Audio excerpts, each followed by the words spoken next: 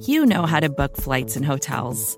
All you're missing is a tool to help you plan that unbelievable travel experience. That's why you need Viator. Book guided tours, excursions, and more in one place. There are over 300,000 travel experiences to choose from, so you can find something for everyone. And Viator offers free cancellation and 24/7 customer support for worry-free travel. Download the Viator app now and use code Viator10 for 10% off your first booking in the app. Find travel experiences for you. Do more with Viator.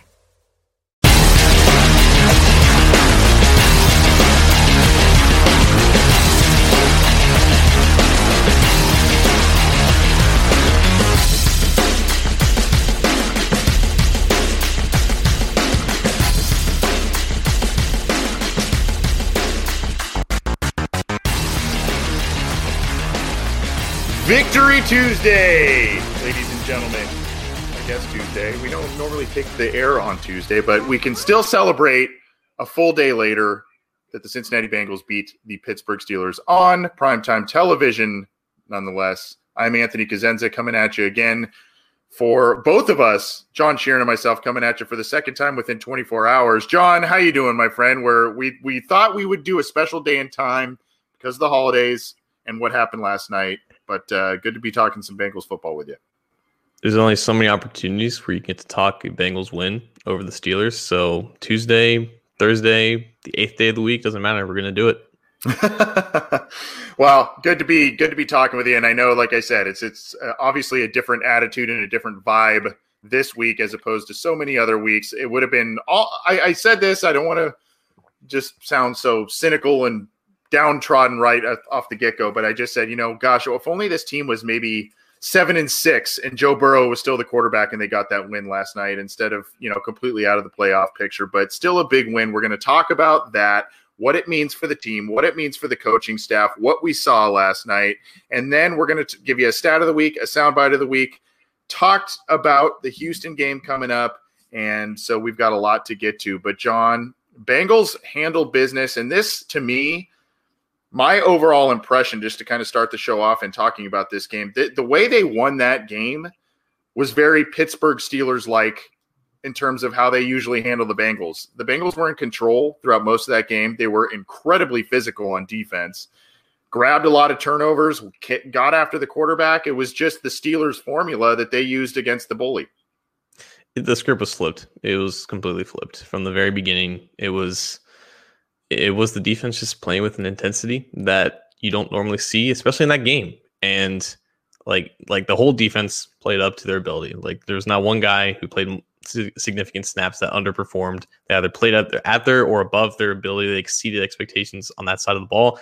And even when the offense was struggling, at times of the game, the defense continued to step up. And we were just thinking, through the first quarter, it was like 5 punts between both teams in the first 5 minutes. And you're like, oh, the offense is completely wasting what this defense is doing. And then all of a sudden, you start to see some adjustments from Zach Taylor and on the offense side of the ball and just making that offense work with Ryan Finley's limitations in the run game and supplementing the run game with the running backs with Ryan Finley's legs of all things and just maximizing on what the defense was able to do against a struggling Steelers offense that is probably not going to do much damage in the postseason if things don't drastically improve. So I don't think I've ever seen something like this in my lifetime against that team. And it should be cherished regardless of any circumstances surrounding it. So there are a lot of different stats and, milestones, et cetera, that we could throw out about this game. And, obviously I would love if I skip some. I know you've compiled some of these already for us for the show beforehand. But first win against the Steelers in 5 years, which is just mind-numbing to think about. I think you had said, John, first Bengals primetime win since 2013 against the Steelers. Yeah, okay, against the Steelers, and I look at it. They did it with a third-string quarterback essentially, and Ryan Finley. No, two of their top three defensive tackles out of the game. All kinds of injuries everywhere. I don't really know what happened, and I guess. What you say is, how bad of a team are the Steelers for an 11-win team, if you even want to call them that? Where was this effort throughout the rest of the season for the Bengals. I mean, it just seemed like they took it up like 14 more notches on Monday night as opposed to the prior weeks. Like, we can amplify this as much as we want. It was the first time they beat the Steelers since 2015 at Pittsburgh. That famed Shawn Williams interception, that was the start. That was like the Bengals' 9th or 8th win in a row that season. Their first home win against the Steelers since also on Monday Night Football.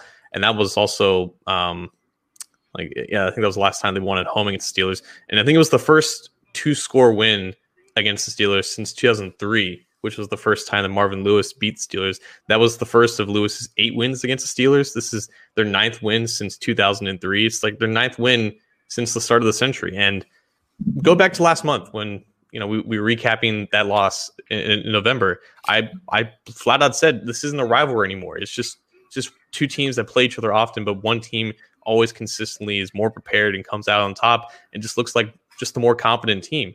And the animosity is still there, and obviously it is still there based off what we saw last night. But this is a game that can veer this matchup into more of a rivalry status. I'm not going to apologize for not saying it wasn't a rivalry, because now, like, the Bengals are on the track to actually making that the case. Now, this is just the beginning. There's still a lot of work to go. But if they wanted to make a statement, they sure as hell did. Well, we spoke with Ike Taylor on the first game when Joe Burrow was in there, and he even kind of laughed at the notion that this was a quote-unquote rivalry just because of the disparity in the record. So, I mean, that's I know a lot of Bengals fans, including us, don't like to say it or hear that, but that's the reality of the situation. When you say 8 wins or 9 wins now, I think you said, since the beginning of the millennium, and they play them twice a year, I mean, that's 8 wins in 40, 9 wins in 40 games, 41 games, 42 games, I guess, if you include the playoffs. So, I mean, it's like, wow. It's just not the parity between these two teams has not been there. And like you said, the Steelers always seem to be far more prepared. They wait for the Bengals to make their inevitable mistake. And the Bengals did not do that this week. They simply came out prepared. They came out very, very fired up. And I'm seeing some comments here, and I want to get your thoughts on this too, John. Garrett Ray in the Facebook chat says Juju got them hyped up, and then you have Keith Lake saying it shouldn't take Juju to fire them up. I mean, how much do you think that played into things this week, that whole dancing on the logo and a lot of the chatter that Juju likes to do?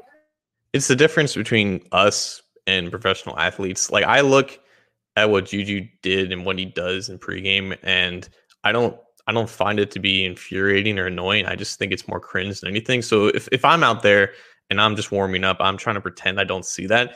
But that's just the difference between us and these immortal guys who are gridiron warriors. They take whatever they can and they use it as a motivation. It's how Michael Jordan was so successful with the Bulls. Like, any little thing that can get you just more motivated and more inspired, like, they take it and run with it. And that's exactly what Von Bill and those guys did. Like, it's so rare.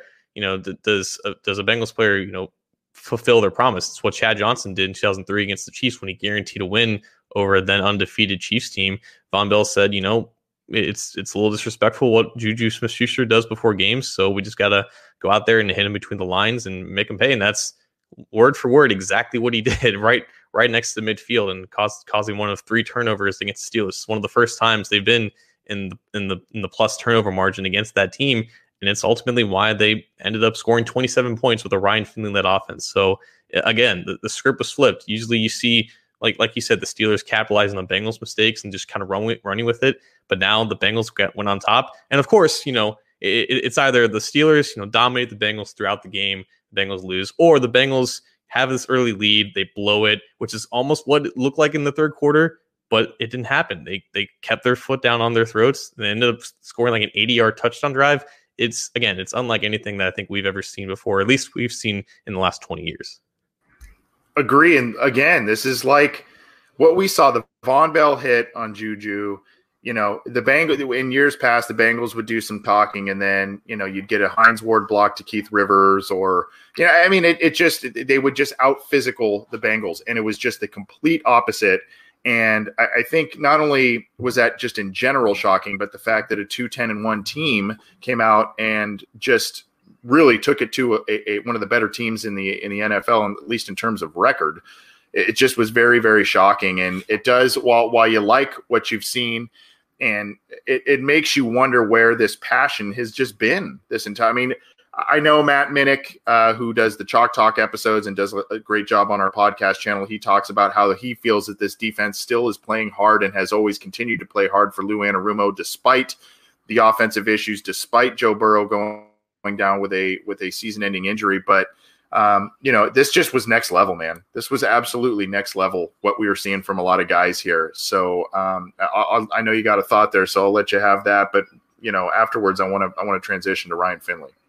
Yeah, I can't escape this, and I know it's very subjective thinking. It's not really what I like to do, but I can't get this out of my mind. Like, the Bengals have played the Steelers before the season, and the whole thing with this game, people looked at this game in the preseason thinking, it's week 15, it's in the playoff race, it's in prime time, it's at home against the Steelers. It's a perfect time for Joe Burrow to make a statement, and this team to make a statement to close out the season.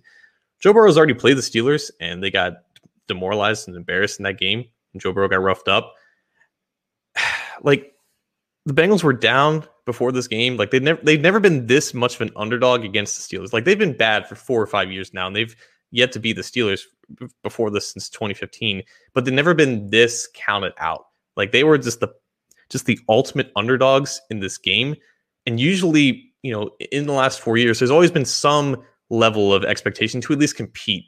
Nobody thought that they were going to compete in this game, let alone win. So the fact that they were able to not only compete, not only win, but win convincingly, it's almost like they just really embodied that underdog mentality. And I'm not saying, I know this is going to sound weird, and I'm not comparing Joe Burrow to Ryan Finley at all. They're much better with Joe Burrow.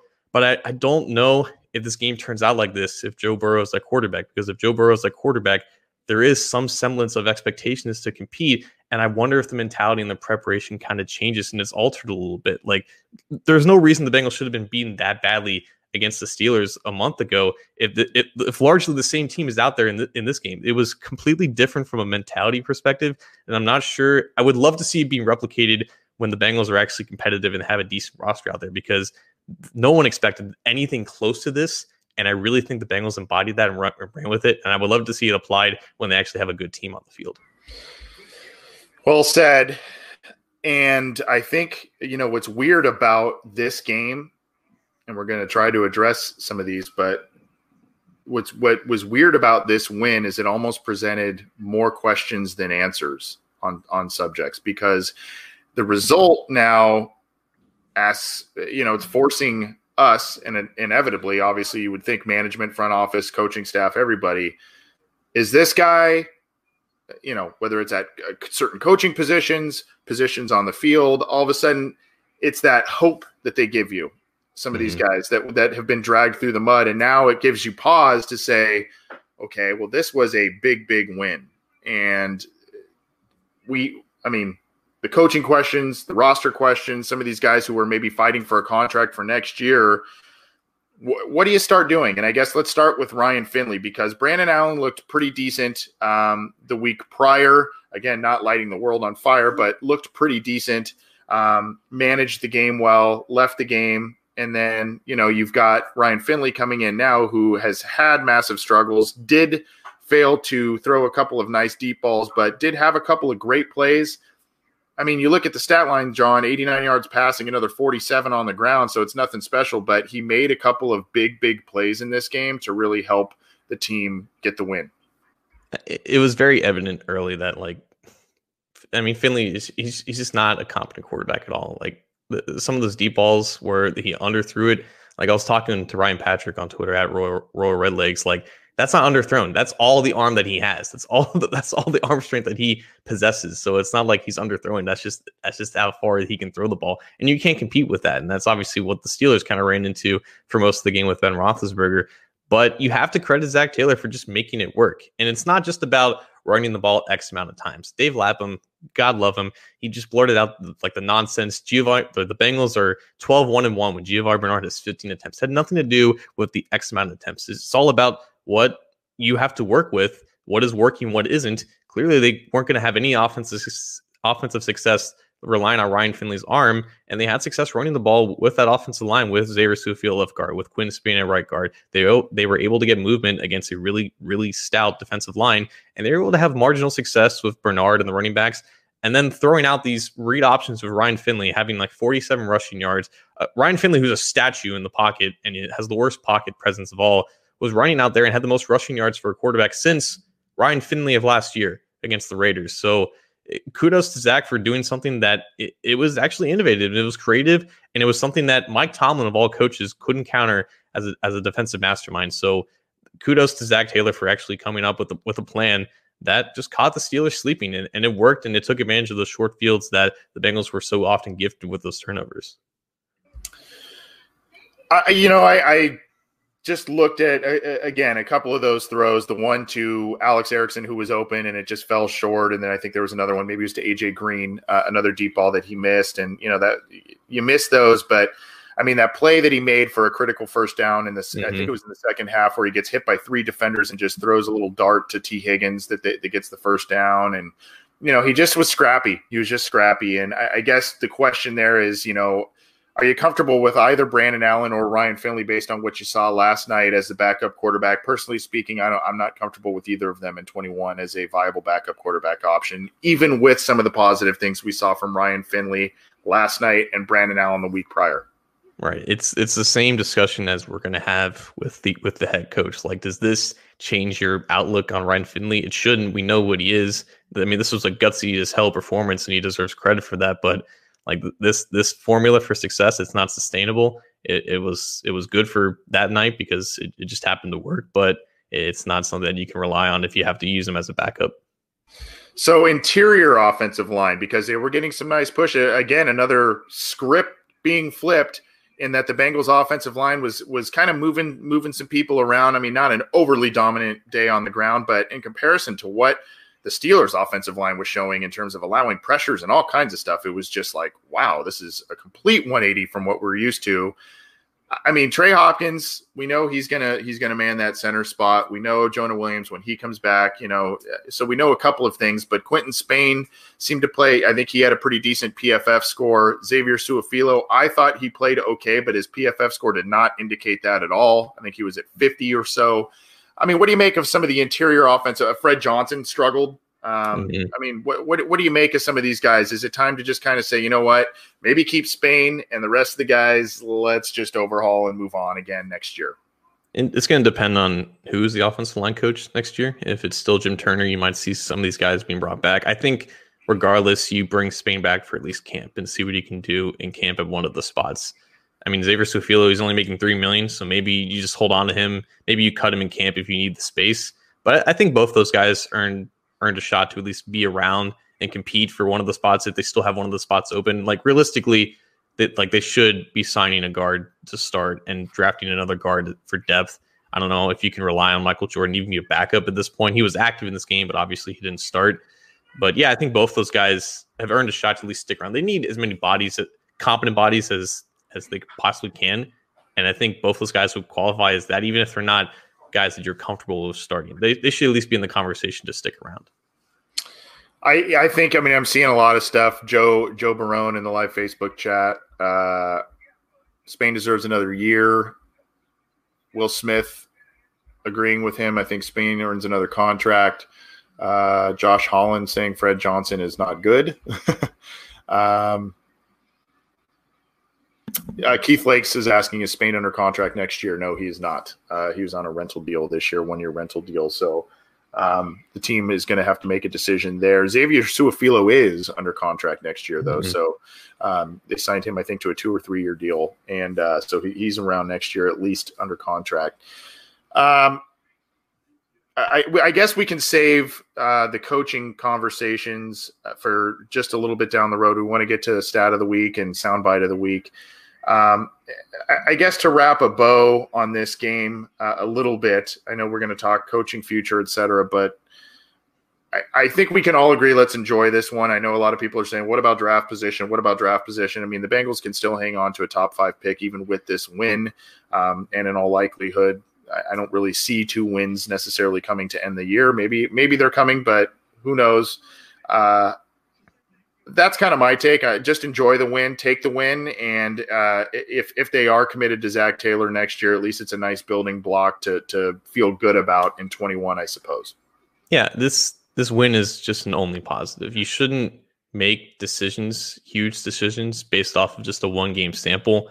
But a game like this is something that you can build off of, regardless of how good or bad the Steelers were. And the fact that Ben Roethlisberger would play like that, it was obviously so impactful. And that is probably the biggest reason why they were able to have the success that they had. I mean, and that's fine, but it's just what they had to deal with. And they took advantage of that. It's something for the players who are sticking around next year to build off of and to just have that confidence going in, like building blocks, man. Like Matt Minnick talked about it all the time. Like winning establishes the culture that you want to eventually becoming a successful team. And if there's one win that like these players and coaches would like to have without their star quarterback out there, it's undeniably this one. It's against a team in a situation that they just don't win against. And they not only won, but they won convincingly, and they deserve all the credit. We're going to talk a little bit more about Zach Taylor, his potential future with the team, and what this win means for him and his assistant coach staff. John's going to give us a stat of the week in just a second here. Before we do, want to remind everybody to tune into this show and all of the Cincy Jungle podcasts where you get them. You can get all of the audio downloads on your favorite streaming platform. We're on all the major ones, so check us out. Leave us a review. And also right under John's shirt there, his left arm, you can click on the YouTube link to subscribe to our YouTube channel. All of our stuff, as well as Matt Minnick's Chalk Talk, is on this channel, so subscribe how you can. Last night's post-game show, you guys are excited about it, about the win over the Steelers. I love it. I was telling John beforehand, between YouTube and Facebook and all kinds of different, the audio downloads, we're nearing 10,000 in less than 24 hours. So that's pretty awesome just for one post-game show late in the year for a 3-win team. We're pretty excited about that. So thanks for the support. Download it, get the show how you can. With threats to our nation waiting around every corner, adaptability is more important than ever. When conditions change without notice, quick strategic thinking is crucial. And with obstacles consistently impending, determination is essential in overcoming them. It's this willingness, decisiveness, and resilience that sets Marines apart. With our fighting spirit, we don't just fight battles, we win them. Marines are the constant our nation counts on to fight the unknown. And through adaptable problem solving, we do just that. Learn more at marines.com. The stat of the week this week is just to further highlight how terrible Ben Roethlisberger was. I mean, this guy, he's played in 16 games in his career at Paul Brown Stadium. He's only lost 3 of them now. He's only lost 2 of them leading up to this year, and he never had an adjusted yards per attempt lower than 5. His adjusted yards per attempt last night, 3.82. He never had a yards per attempt lower than 6. His yards per attempt last night, 4.47. And he's never had a passer rating below 70. Last night, 62.4. It never had a completion percentage lower than 54. Last night, 52.63. He was 0 for, depending on who you look at, Next Gen Stats or PFF, he was 0 for 10 in throws between 10 and 20 yards, including that interception to Mackenzie Alexander. He only had that one deep pass to Deontay Johnson, which was the touchdown to start the third quarter and the start of what could have been the collapse that wasn't. He was just so it was terrible. And I know they've been struggling for the past couple weeks now. They lost to Washington. They lost to the Bills, I think. And like this has been kind of on the coming, but he's never played this bad against Steelers. And he's been hurt against the Bengals, and he's been hurt many times. And there's been all these stories in post-game about injuries that he's dealing with, and that's why he's not doing so well. He just looked visibly frustrated out there. And I don't know if he was dealing with anything in terms of what was bothering him, but it was just inaccurate throw after inaccurate throw down the field. And it's truly fascinating how we can quantify how bad he was last night. Yeah, I know at the end of they have that Sports Center episode that follows the Monday Night Football game. Ben Roethlisberger, there was a stat, I think he was 1 of 14 on deep balls in that game, which was absolutely atrocious, which is a trademark that he uses against the Cincinnati Bengals in a number of different ways, usually on broken plays too, John. Right. That was something that was not visible yesterday. That is – he did move around a couple of times to avoid some pressure, and I was thinking to myself, oh, here we go. Here's the old Ben backyard football play, and he never seemed to make it happen. It just wasn't there for him, and I thought that was really interesting. Yeah, and hats off to the defensive line too. Carl Lawson had a career game, a game that we've never seen before. He had like 9 total pressures, but he won in so many different ways throughout the game. It was a complete game that Carl Lawson's never had before, and great timing for him. He's just got 2 games left until his second contract. The entire defensive line just played just great. It was Sam Hubbard having a decent pressures off the edge. You had Mike Daniels, Marcus Hunt, Xavier Williams, even Christian Covington, all plugging gaps up the middle, providing interior pressure. And yeah, there was very rare opportunities for Ben to extend plays, and that's not even his game at this point. He just likes to get the ball out quickly, and when he wasn't able to do that, we really saw the struggles kind of amplify. So that's the stat of the week. We've also got a soundbite of the week. I guess I will just recycle it from, and it might have a little bit of my son in the background. Hopefully he can keep it a little quiet. I'm on solo dad duty here, so he's hovering around me throughout the show. But for those who joined the post-game show, we started off with this thing. It's on the Bengals Twitter account. It is Von Bell really taking it to Juju Smith-Schuster, and we'll share it here again. Here, let me pull this up. There's a Slurpee right there. Yay. And he's celebrating, by the way. Can you hear it? I mean, you should be. All right, here we go.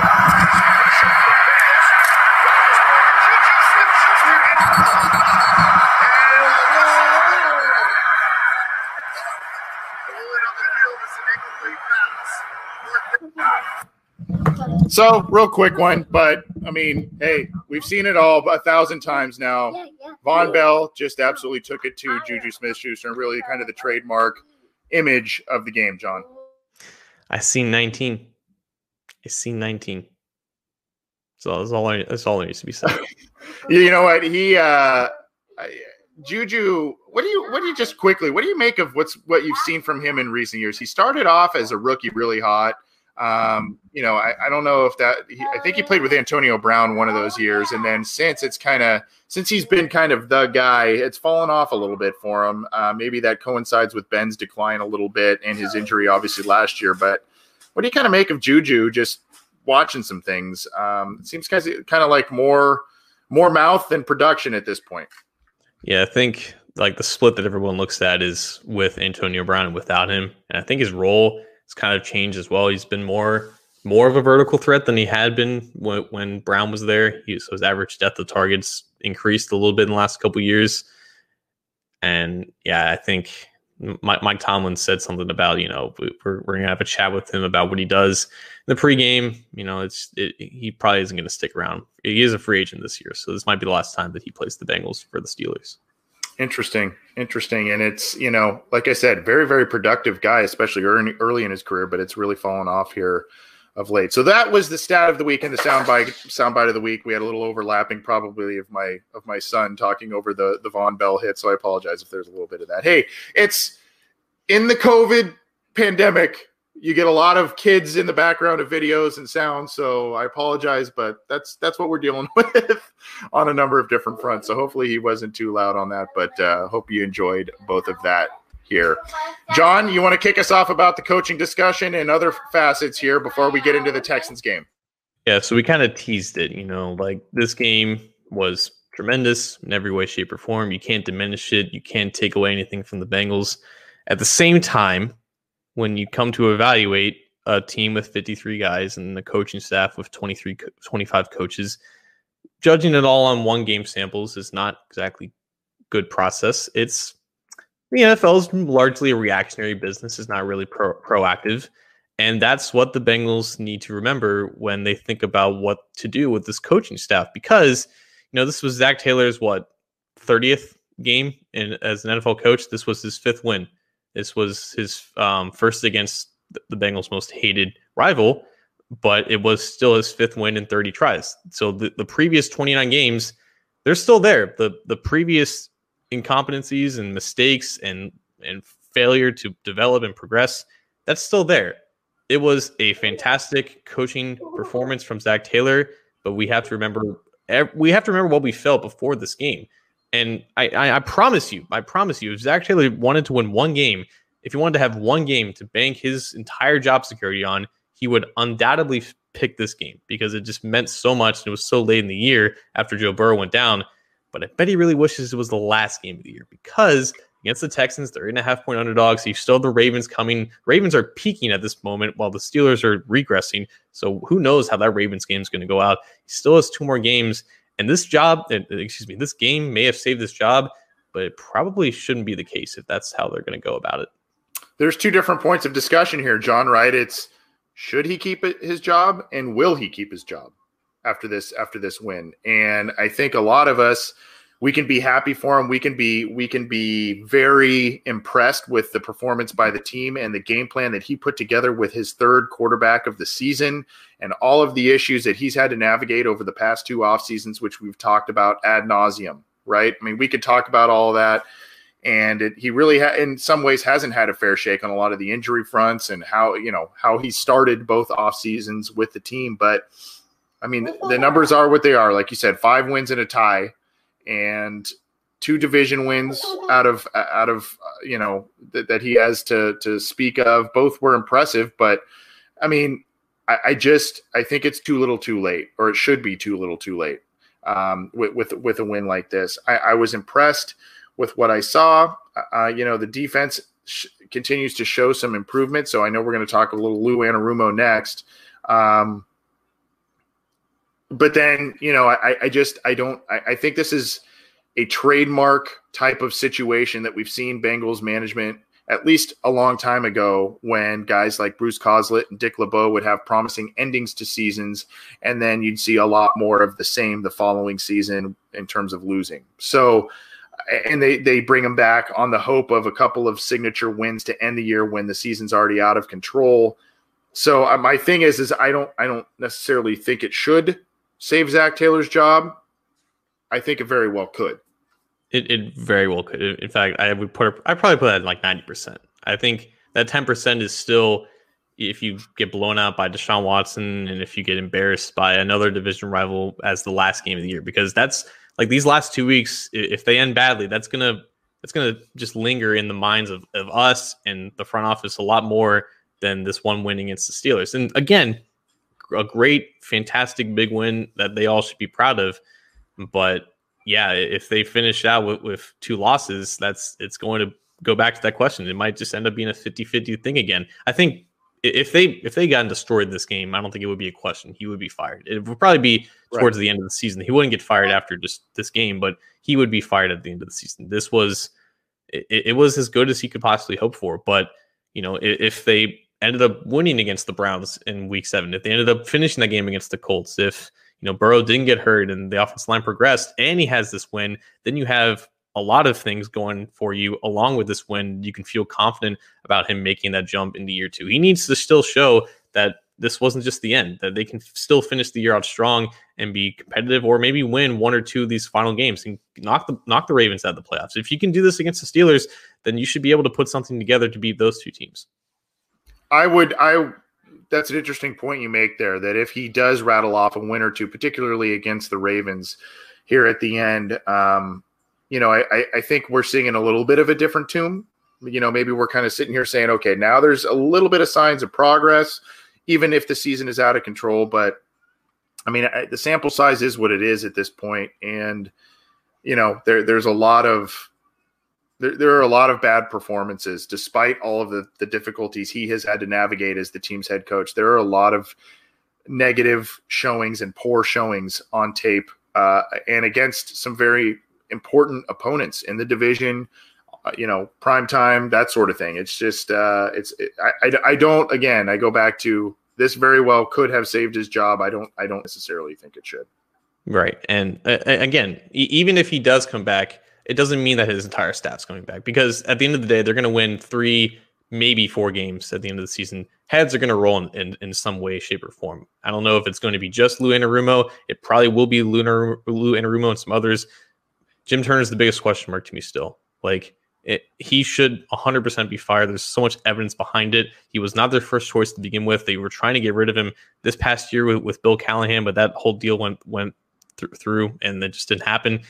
They've been trying to get an upgrade there, and this is the perfect opportunity to do it. But at the same time, if you bring back Zach, are they still a package deal? It would have to be something that the front office just kind of steps in and says, we trusted you guys to protect our franchise quarterback, our marketing monster, and you guys got him hurt 9-10 weeks into the season. They have to put their foot down with that situation. I think the best case scenario for Bengals fans is obviously Zach gets fired and a whole new staff comes in, but I think the likely scenario is that you have key assistants be replaced. You give Zach 2021 one final year to really prove himself, if this win was enough for them to kind of convince themselves of that. in terms of Turner, this is where I kind of had this thought last night and today. Do you think that, Zach's going to back Turner, and when they go to management and they say, we've got this much money to spend, or this is where we're planning to spend in terms of the offensive line. I mean, do you think it's Turner that's talking management into believing that, hey, I can do stuff with guys like Fred Johnson. I can do stuff with these unproven or journeyman guards, and they collect them, and we'll make it work. Do you think it's Jim Turner that is talking management, and maybe even Zach Taylor into that? Or do you think it's management saying that they're not allocating enough resources to that position group and thus not making either guy successful in terms of offensive line performance? Well, what I heard is that you got, Duke and the Blackburns, they wanted to invest more in the offensive line, and it was Turner and Taylor having confidence in the guys that they had. And, bringing back Jonah Williams from injury, developing Michael Jordan, they kind of convinced them to not really invest in that position. They put all their faith in the guys for them to develop, and they've done the opposite of that. Jonah Williams is decent, but he was a first-round pick. Trey Hopkins is decent, but he's been an established starter for some years now, and everything else has just not developed the way that they planned. And they were, fortunate enough to have Quinn Spain available for them to sign. He's been able to kind of be a patchwork in there, and they've had Alex Redmond for a couple of years, so he's been able to kind of integrate himself in the system. But they placed all their faith in these two guys to develop this position group, and they failed to do that, specifically with Jim Turner. So there has to be some fall guy or fall guys with the season if it's not Taylor, and Turner has to be one of them. But again, though, I just worry that Taylor's going to keep him on as a package deal. So let's move on to guys like Anarumo, Brian Callahan. Are these guys, because there was some talk, there was a report earlier in the year that Zach Taylor was going to stay, but it was going to come with an assistant coach shakeup. We've kind of said, Jim Turner is probably one of the guys that needs to be looked at to go. What about Anarumo? What about Callahan? Are we even sure exactly what Callahan does specifically on the offense if he's not the guy calling the plays? That's exactly what me and Matt talked about last night on the pregame show. No one really knows what the responsibilities are for this coaching staff. It's you have a bunch of guys who are, let's face it, pretty unqualified for their roles. So they just delegate a lot of responsibilities and kind of split it up pretty equally, so no one has too much accountability on their shoulders. Obviously, Callahan doesn't call the plays. That's Taylor's job. But Callahan still, I think, has a lot of input on the overall design and structure of the offense. And normally, an offensive line coach like Jim Turner, he would be the run game coordinator. And we've seen 3 different types of schemes in the last 2 years of how they run the ball, and only one of them has been successful. And on defense, you have Al Golden calling third down packages and blitz packages, and Anarumo is doing the rest of the things for defense. So no one really knows what everyone does, because it just seems like there's just not one person who can handle the normal amount of responsibilities for whatever he's supposed to do. So I think if Taylor stays, then Callahan probably stays, because there's not that much accountability that you can place on Callahan. But the writing apparently has been on the wall for Anarumo. That's what the athletic beat guys are saying. And all the logic points to Turner as well. So there has to be some major shakeups if Taylor is still here. So you're saying that, and I think I'm in agreement with you, Taylor stays. If we're going in the prediction machine here, Taylor stays, Callahan stays, Turner and Anarumo are the scapegoats for what's been going on over this offseason for the past 2 years. Provided they don't get embarrassed in these next 2 weeks. Taylor stays, Anarumo's gone, Turner's still 50-50 to me. Yeah. This is something that was brought up, and we don't want to get too deep into draft quite yet. I think we're going to start transitioning to that towards the end of the season and into the off season, as we look at prospect profiles and film and all of that. But some people have brought it up. I don't remember exactly who.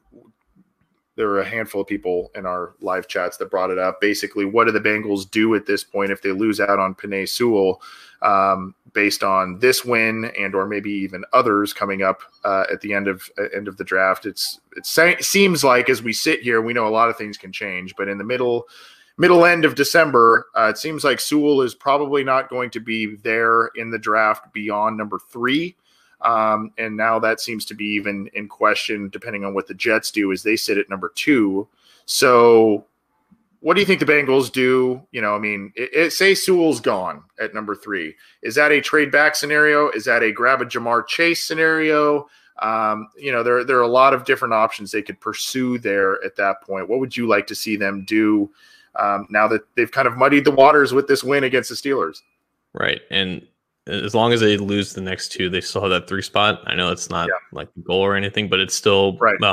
They're still in the driver's seat for that. But even if they do get a chance to draft Sewell, and everyone seems to be worried that the Jets are going to take him, which that doesn't really make any much sense to me. They still need a quarterback.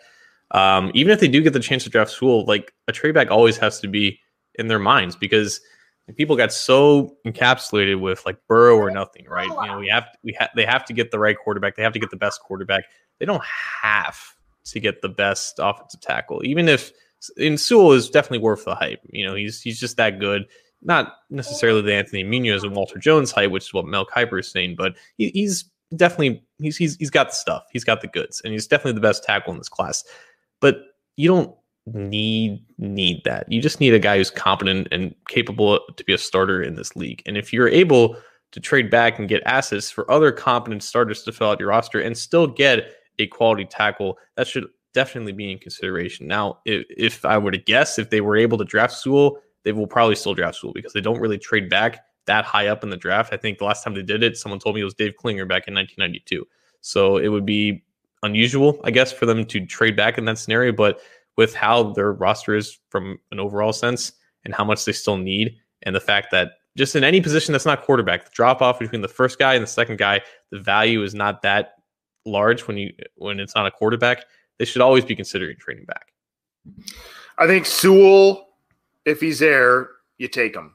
And then what you do at that point is maybe at the top of the second round, maybe at the top of the third round, what you do is you look to make a move back from there and collect a couple of picks to maybe get additional, if it's in the second, maybe you get an additional third round pick or fourth round pick, that sort of thing, to get some other assets there. And that way you keep your high end blue chip top 5 pick and potential offensive lineman there. If he's gone, I think you explore a trade back, but that also depends upon what quarterbacks are available and what your draft antenna is telling you in terms of how teams feel about a Justin Fields, how they feel about the kid from was it Zach Wilson from BYU.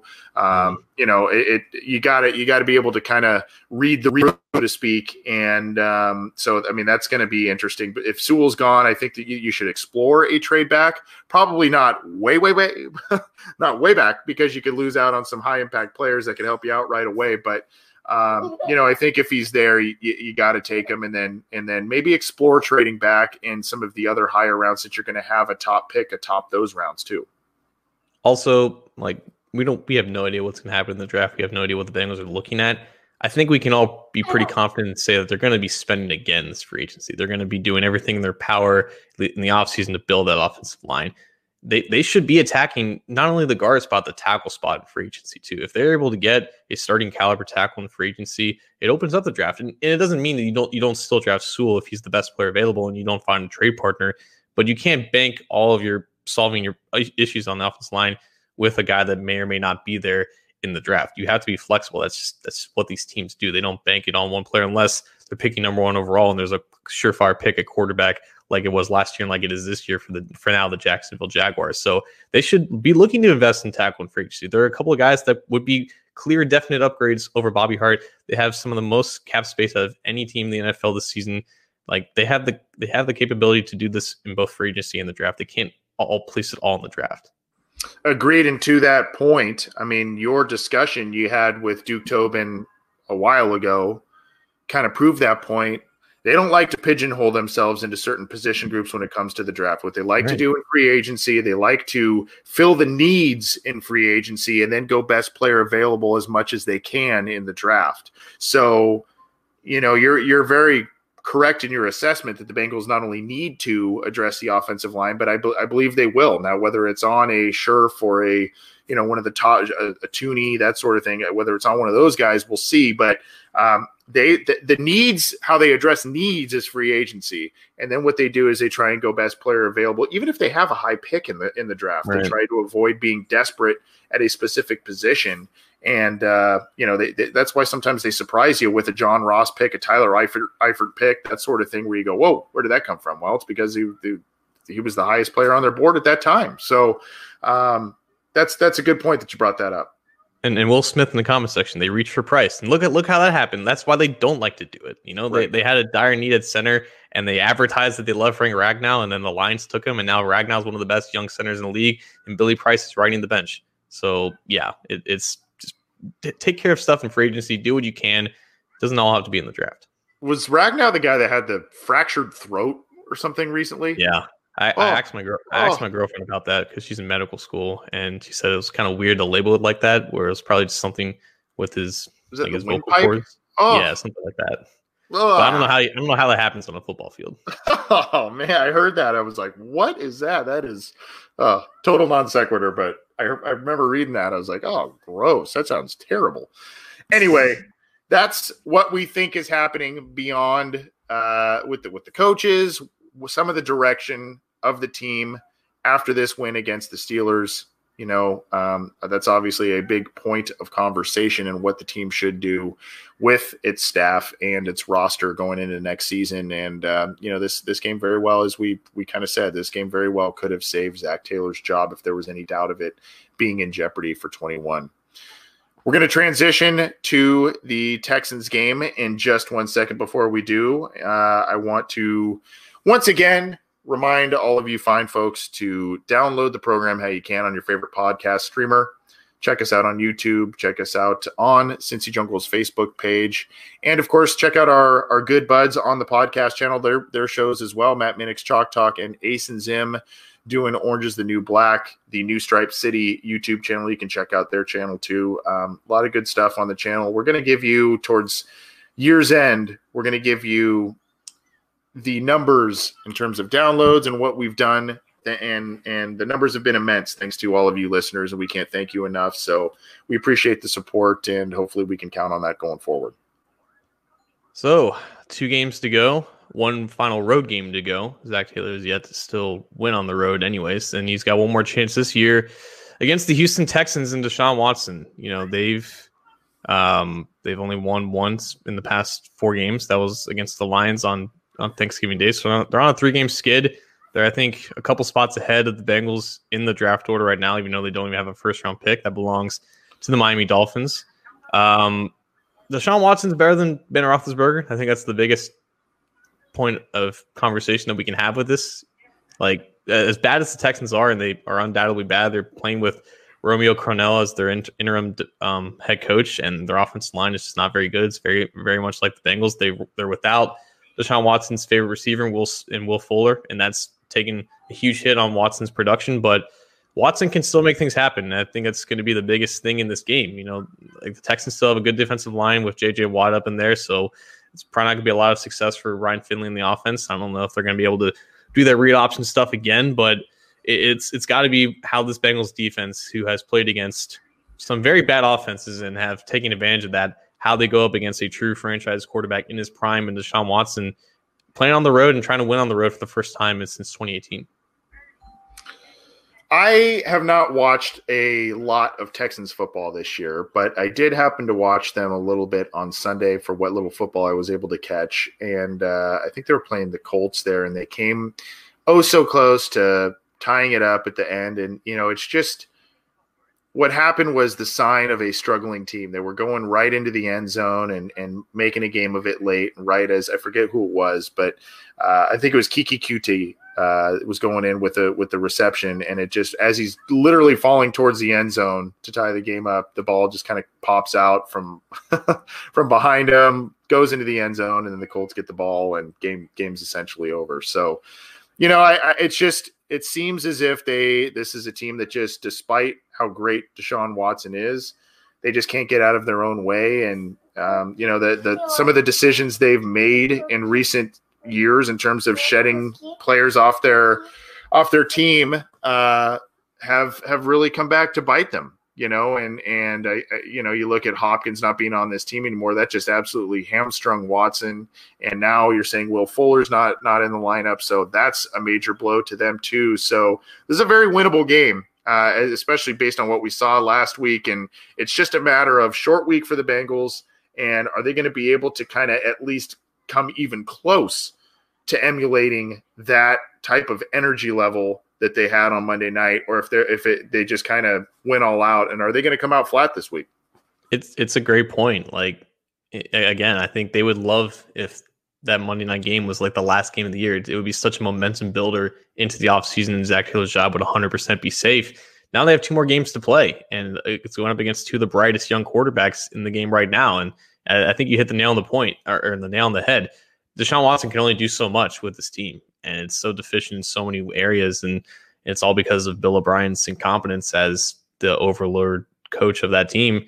And, there's a player revolt to get him out of there, led by J.J. Watt. And kudos to them and good for them for finally doing that. And they're going to get an actual general manager this offseason and hopefully good head coach. I think they did interview Jim Caldwell. That would be a great fit for them as a guy who can coach up Deshaun Watson. Yeah, I think they interviewed Riddick for GM too, didn't they? Mm-hmm. Riddick's been interviewing with everybody. I think everybody. Yeah. I think he's interviewing with Jacksonville this week as well. So it's like it's a game that the Bengals should at least be competitive in, even with Brian Finley or Brandon Allen quarterback. We don't even know what Brandon Allen's situation is. I mean, again, we knew that like bone bruises take a little bit longer than a week to heal. He could be coming back for this week. We just have no idea. He didn't practice last week, so I think it's safe to bet that he's at least going to be limited at best case scenario for this week.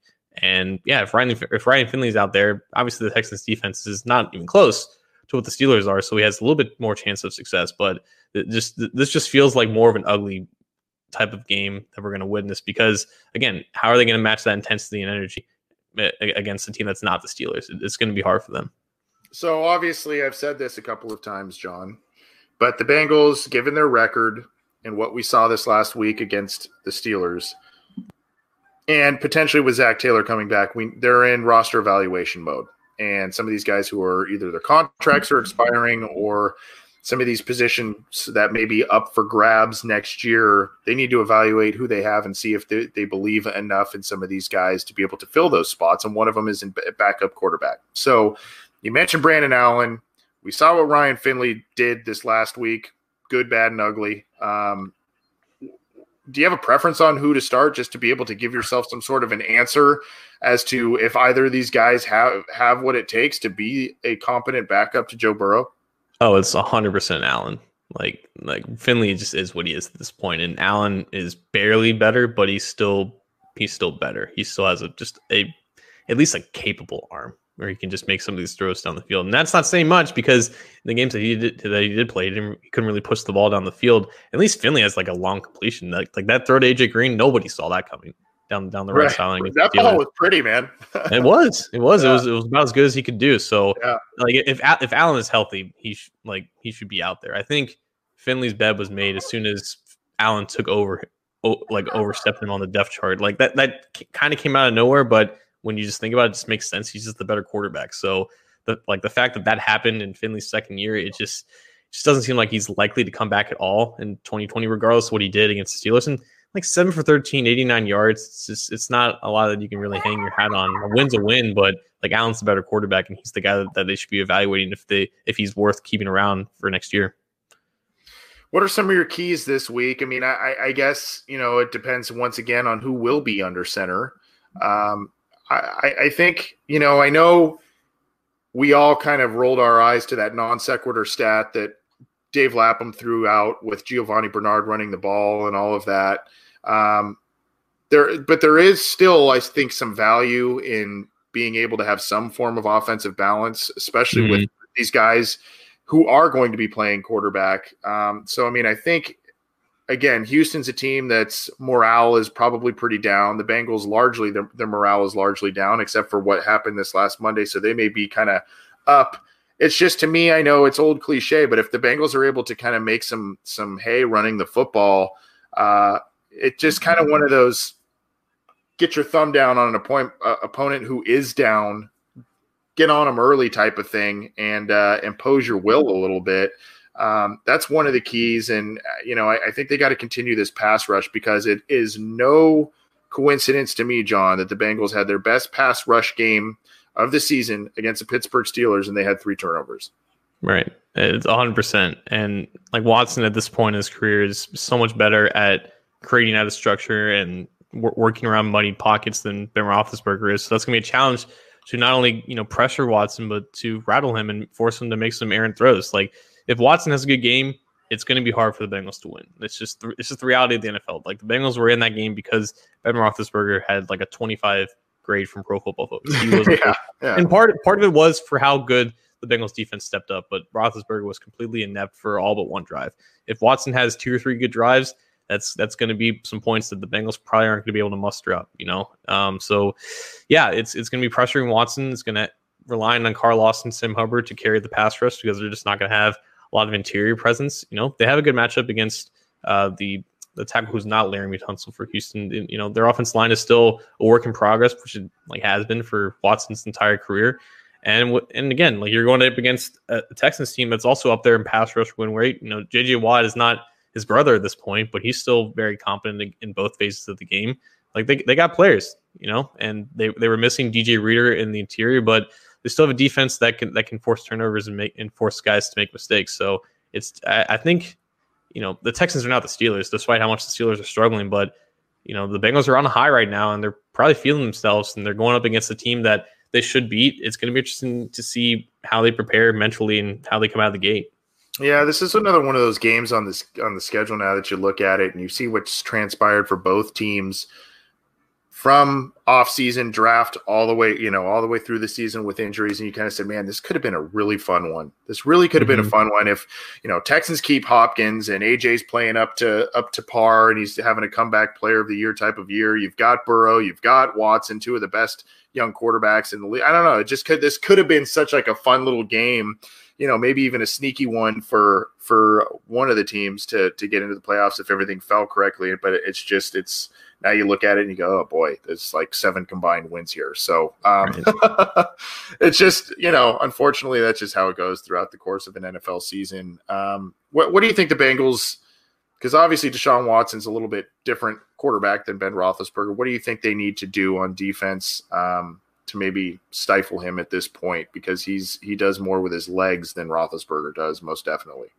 Right. So, I mean, that affects the pass rush too. It's a lot of it is contained work, so they might not be able to be as aggressive in some of their pressure packages. Bengals secondary played out of their minds against the Steelers. All those starters, including William Jackson, who had that drop pick and pass interference, they all played really well. Darius Phillips was targeted like 13 times. He only allowed like 85 yards. Mackenzie Alexander had a great game in a contract year. They're going to need that performance again because the Texans receivers, they don't really have any right now outside of Will Fuller, who's now suspended. So they have a good matchup to, airlock these guys in coverage and force Watson to make some tight window throws that he can definitely make, and he can definitely ruin the Bengals' day like that. But that's what it's going to take. If they can keep this game in reach and they're able to kind of lean on the running game like they did against the Steelers, they definitely have a chance to make this competitive and win. So let's call our shot, drop the mic, and then we will get out of here, my friend. What are you calling this week for the Bengals against the Texans?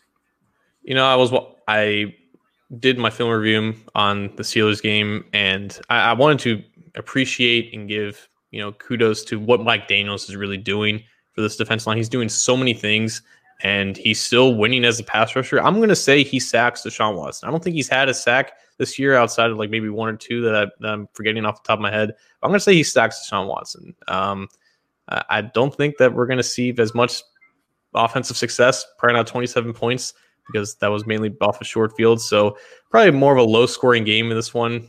Deshaun's going to do some things, but he's just throwing to nobodies out there, and the Bengals secondary is one of their biggest strengths. So I'm going to say a low scoring game, kind of similar to some of those early playoff games against the Texans. Like being the Steelers primetime, now going to Houston and facing them, like they're just checking off. They have the chance to check off 2 demons in 2 weeks. So, let's see what happens. Yeah, Mike Daniels, man, it's been a fun year following that guy. I mean, we've had him on the show a couple of times. He's an immensely entertaining guy, and to see him bounce back and be a productive player after experiencing some injuries and all of that, it's been really fun to watch him. And like you said, John, he's done a lot of different stuff on the defensive line, eating up double teams and getting some pass rush. He's just been a productive guy in this defense quietly. I don't think a lot of people are noticing that. So good to bring that up. I think we're going to see, gosh, I feel like I maybe say this every week, but maybe this is the big AJ game. Maybe this is the one that he gets that touchdown and, cements himself as a top Chad Johnson in franchise annals for, some of the top receiving marks here. I'd really like to see him do it. It's sounding more and more like he may not be back in Cincinnati next year, which, based on how this year played out and really the past couple of years, I guess it's not all that surprising, but I'd like to see him really end the year on a couple of high notes. And I think maybe that happens this week. Yeah, I meant to kind of look that up because he had, I think, like 30 yards in this game off of that one catch. So he's still, he's not going to get the yards, but he needs, 2 touchdowns to break Chad, like 5 touchdowns to break Pete Johnson. And after that video dropped from the Bengals official Twitter account, like everyone was saying, feed Chad or feed AJ so many targets. And it's a good opportunity to do that because I don't think the Texans have a lot of competent guys in their secondary. So if Finley has to rely on someone in the passing game, might as well be AJ. Yeah. You got a score prediction before we bounce on out? Oof. Let's go 20-10 Texans. 20-10 Texans. Okay. I'll say 23-17 Houston. I think it'll be kind of close. I think the Bengals maybe I don't know how much left is in the tank after Monday. I emotionally and maybe even physically. They really went all out. That's the biggest thing. It's not that we don't think that they're capable of being the Texans. It's just like that was such a high that it's just hard for me to imagine them matching that with the state of what their team is right now. It would be great to see, but I'm just not expecting it. I would be very impressed if they were able to match that intensity and physicality and all of that. If they were able to do that, especially on a short week and not against a rivalry team per se, I would be very impressed with that. But I just, unfortunately, I wish I could see it happen, but I don't see it happen. And apparently I'm really funny, in case you can't hear in the background there. John, happy holidays, man. Thanks for everything you do for this program. You bring it every week, and I just am very grateful for what you bring to the program. And happy holidays to you. Happy holidays to our listeners and their loyalty to this program as well. Happy holidays to you. Happy holidays to Regan in the background. We can't see him, but we can. He's gonna have a happy holiday. Oh yeah, Santa treated him well. So yeah. Well, I appreciate it, John, and appreciate all of you tuning in. We will be back at it on Sunday. Narragansett pregame show, postgame show, and we'll keep bringing you all kinds of different episodes of the Orange and Black Insider through the rest of the offseason, get you some draft coverage, free agency coverage, all of that. John, have a good holiday, and we'll see you soon. Talk to you soon.